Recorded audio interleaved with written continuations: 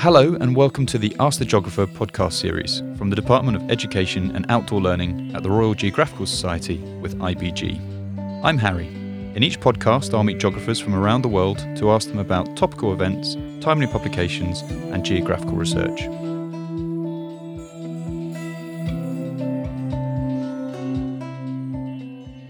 In this podcast we're talking to Andrew Jack. As a journalist for the Financial Times since 1990, Andrew has worked as the paper's Paris correspondent, Moscow correspondent, and the bureau chief up until 2004. Since then, he's written about health and pharmaceuticals and is currently the global education editor for the paper. And he runs the FT for Schools initiative. Andrew, can we start with your geography background? What you studied, why and where? Yeah, so I grew up in the south of England. I did A-levels in geography, economics and maths, as well as general studies. I was always really inspired by geography, so it was kind of my first choice of subject. The teachers were great, the subject areas. I always had a real passion for particularly international affairs, what was going on abroad, and sort of, the big sectoral issues, including even at that stage, climate-related issues and human geography in particular. I always enjoyed traveling as well. And so it was a very strong complement and almost no doubt that I wanted to and then applied to and got a place to read geography at Cambridge. So it was very much my passion and my sort of intellectual background and it was also a great platform for continuing to explore current affairs, international affairs, to travel and to write and research. During a recent fellowship with the Reuters Institute, your interests were listed as curation, human judgment, and impact in journalism. Is that still accurate? Well, so there was after many years of basically writing and reporting in the UK and different countries around the world, based there or travelling there. In the mid 2010s, I started to get involved in some wider journalism projects where we were launching new services and ideas, and we were adapting ever more to online reporting. And as part of that, I went on a fellowship to the Reuters Institute for the Study of Journalism at Oxford, and I was very interested in sort of digging deeper into a sort of a wider existential journalistic issue, if you like, which is this huge explosion of information in the world, many, many different sources, many more than people used to have access to. How do readers with a very limited amount of time try to kind of wade their way through the information overload? And so I kind of created this role as what we called head of curation. And it was really all about that. Sort of basically, we're publishing dozens, hundreds even sometimes of pieces of content every day. So many others are too. Very few people can identify all of them and have the time to read them. So the idea was that we would create these distillations of content around themes by sector, by geography, by topic, bring in the sector or the geographical specialists around those themes and provide a selection of content by week or by day or by month that would allow busy readers to just say, here's the essential reading list, here are the big themes that matter, here are some of the underlying issues around it. So that idea of curation was really important.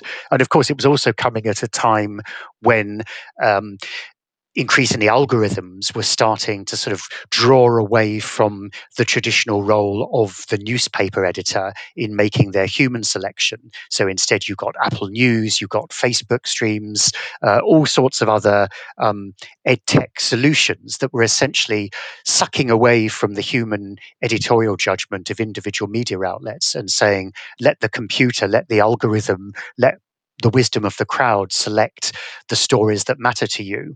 And so I was also interested in a response to that and how far human editorial judgment and actually serendipity should continue to play a role. Because I think often, the power of the traditional newspaper is alongside the thing that you think you're interested in or the topic that you type in the search engine. It's the things in your peripheral vision that catch your eye that an editor says this is also important, even if it's not something you imagine is important. And so that idea of serendipity was also really important and part of my research. And then the third area, as I say, was around impact. And I think of course, journalism still and should play an incredibly important role in informing and entertaining and holding power to account.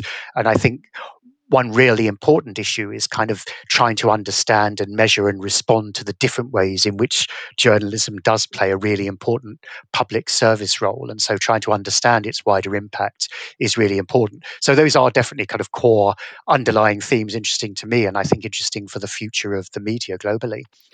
We've already mentioned your work as the Moscow correspondent, and you've written a book about the country called Inside Putin's Russia. Is Russia your specialism? Well, Russia's one of my specialisms. I mean, I studied when I was at school. I did then an O-level in Russian.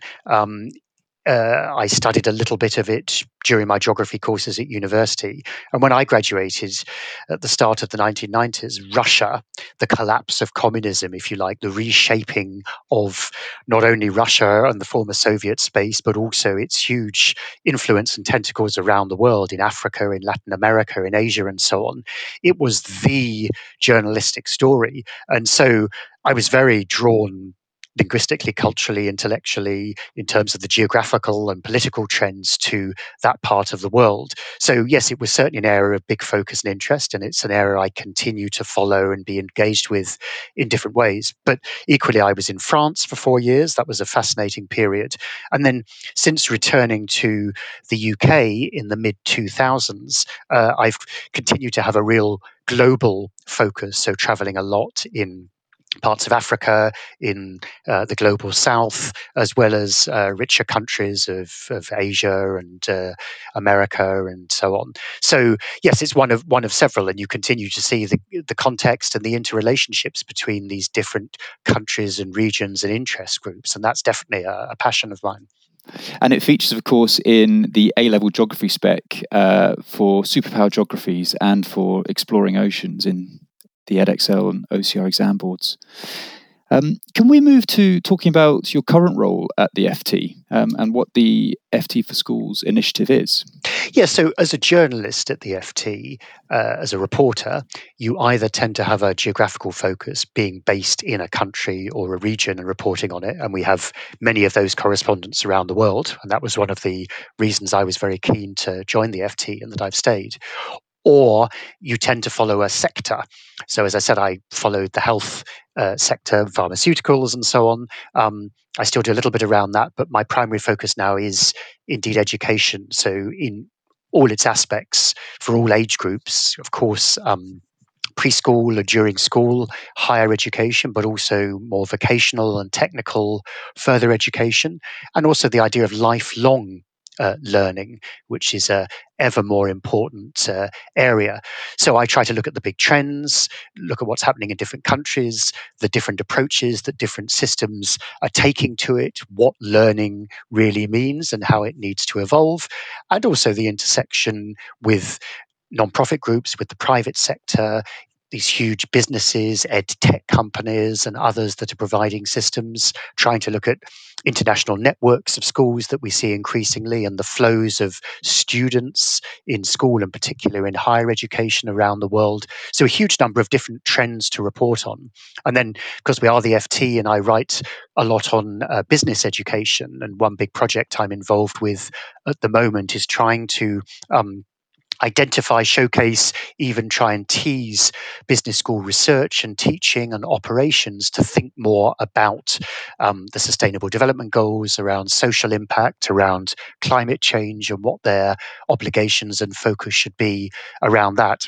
And then separately, I help oversee a program the FT launched 3 years ago now, which is offering pretty much full free access to FT content to students aged 16 to 19 and their teachers and their schools around the world to try to showcase and help provide relevant, up-to-date insights into their classwork, their research, their exams and tests, and their transition to the next stage in life post-school. You've covered a range of desks by the sounds of it at the FT. How have you maintained your interest in geography throughout these different stages and parts of your life?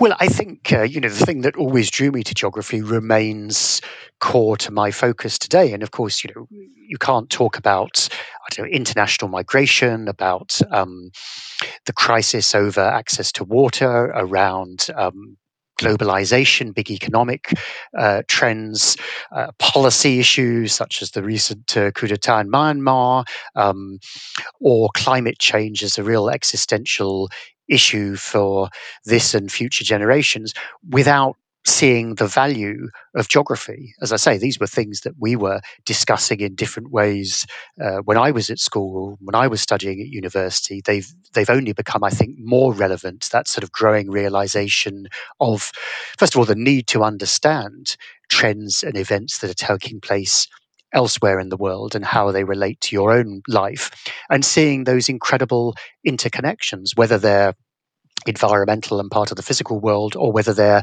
about human and economic trends. So really, in everything I've done, I think I've tried to always think about the bigger picture, about the kind of the trends and drivers and how they interrelate, about the connections between humans and their environment and those broader forces.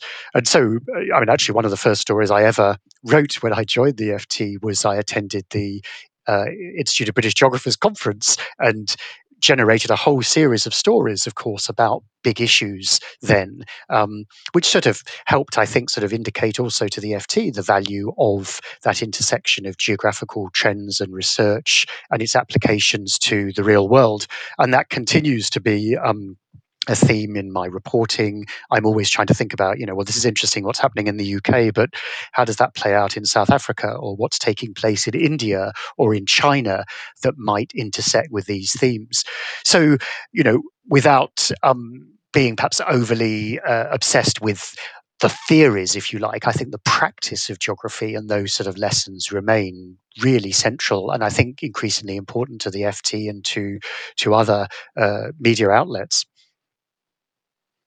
And quite uniquely, you work closely with other colleagues who also have a geography background. Can you tell us how and why you collaborate with them? Yes, there's no secret society or formal gathering, but it's certainly true, and I've discovered this, by chance over the years. But a number of my colleagues, including our current political editor, for example, and including John Buzz Murdoch, one of our leading data journalists, were themselves geographers by background. And it's perhaps not surprising, given our interests and the alignment with the FT and the evolutions of big trends in the world, that a lot of those skills are coming together. And in the same way that reporting and researching and editing and identifying some of those big topics that we've talked about is important.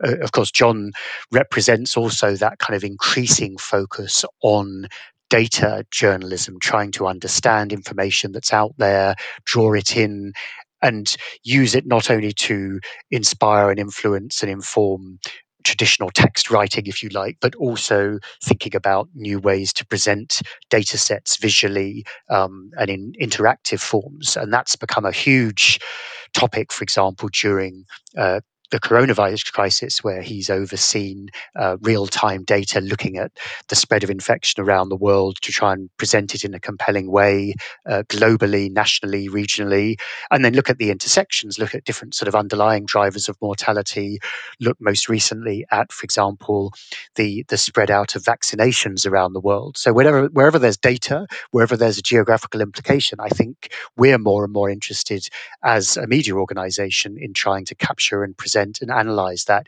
in ways that are useful and relevant to readers. And certainly in terms of the readership numbers that we see, there's a huge appetite from our readers and others to engage with that sort of content too. And am I right in saying that the data journalism and visualization that's done at the FT is clustered under the graphics page on your website? Well, that's certainly one place you can get hold of it. I mean, if you go to ft.com//graphics, for example, you'll see all of our visual journalism. We have a number of sort of interactive data sets. For example, we've done for a number of years poll trackers to try to identify, for example, around the Brexit referendum, around UK elections in the US and some other big countries, trying to understand all the different polls that are out there and help readers interpret likely outcomes. As I say, we've done it with coronavirus, with a number of data sets. We've got another one looking at the economic impacts around the world. And we're using a lot of data you can get, for example, on mobile phone usage to track footfall in shopping centres to see how far people have been respecting lockdowns, trying to understand all sorts of wider trends, as I say, about what the pharmaceutical industry has been doing, for example, looking at the pipelines of new drugs. All of that really, really important. And people can come to it through all sorts of ways. You can go to our website, you can look at those links, you can Google it and add in ft.com, and you'll see the rich variety of content that we're providing around those areas. But certainly visualization, graphics, data sets, tools that you can interrogate in different ways are, of course, becoming more and more important. Some people might think that the FT is just about finance and business. In fact, I can confess to thinking that in the past. What's your view on that, bearing in mind everything that you've just said, and how is it relevant to the school community? Well, how many people know or think about BBC and what the underlying British Broadcasting Corporation is, in the same way I'd think of it not as Financial Times but as the FT. In a sense, the letters shouldn't matter. The underlying values should, and that's around high quality reporting from around the world, driven by evidence and data. And it's true that investors, those in the financial community, want that information. They're not actually themselves obsessed with politics or ideology. They need objective information to make decisions, whether they should expand a factory or launch a new product in a different part of the world, how they should try to assess the political risk around the evolutions of the US or what's happening in Southeast Asia or the expanding role of China, for example. So while they might have a focus around investment of their own money, around their organizations and so on, it's a broad set of insights that they're looking for that has a much wider appeal. And therefore, both our content goes much wider than markets or business and finance to cover politics and policy and social issues, geopolitical risk around the world. For that reason, it also attracts a much wider readership of policymakers, politicians, decision makers in government and in the non-profit sector, as well as in corporations. So it's that much wider reader set that we're trying to appeal to with our content, and which also kind of provides and makes the FT a very powerful forum for debate and insight and opinion from many different parts of society all around the world. And then, of course, alongside those core issues I've talked about, the issues that matter, if you like, to decision makers. As you know, we also have a very rich selection of stories around our weekend content, in particular around arts, around culture, even around sport. So it's a very broad mix, the FT, both in terms of content in the traditional form of articles, but also podcasts, video, online events, a wide range of formats and a huge range of content that I think has a real global appeal to people, whatever their background or interests. Recently, we've run a schools essay competition with the FT. I, of course, already know a bit about it, Andrew, but could you give us a brief overview? Yes, I mean, it's great to partner with the RGS. So 2 years ago, we had a first student essay competition, which was entitled "Is Wealth or Equality better. And then last year, our second version, we tried to say, give us the geographical story behind a data set with a focus around the environment. And we had a great winning essay about the growth in plastics around the world and what to do about it. And we're looking forward to following through on this partnership with an exciting new competition in the weeks ahead. So watch this space. We want as many people as possible to enter and bring their geographical skills to a much wider audience. You clearly can't go through the whole catalogue of resources in the FT, but could you recommend 3 articles a listener might start to explore with some interesting geographical themes? Well, I think we can always talk about individual articles, and there's been some great stuff out there. I mean, we've got a kind of electronic game actually, which puts you in the place of a Uber driver and allows you to kind of simulate what that experience is like. You know, the kind of the hours that you work, the pressures coming in, the different requests. So that's quite a fun resource. I mentioned earlier the vaccine tracker and our wider regularly updated interactive data sets that allow you to look at the progress of coronavirus infection, the economic impacts, and now the vaccine rollout, for example, in real time almost, and trying to understand how it's playing out in different countries. So that's a real great resource. We talked about the Climate Hub, of course, and I'd also say if you go to ft.com/video, because there's great short and snappy videos of all sorts around the world that are worth looking at. But then, of course, we can't finish without talking about the schools program. And again, ft.com/schools is a sort of central hub where you can go to look at a lot of our content where it's published, wider resources for students, competitions that we organize regularly, including with the RGS, of course, and then also resources for teachers, so ideas on articles that teachers themselves have picked and would flag up and provide certain discussion points or classroom questions that could be the beginnings of a way to trigger a wider lesson relevant to whatever course they're teaching. And you can also follow that through our FT4S Twitter page as well, where you can see a lot of our content, as well as a place that we encourage students and teachers alike to flag up FT articles that they find relevant and explain why and trigger a debate around them. Brilliant. Thank you for joining us today, Andrew. To finish, is there anything else for students to be aware of, or any other URLs for them to navigate towards?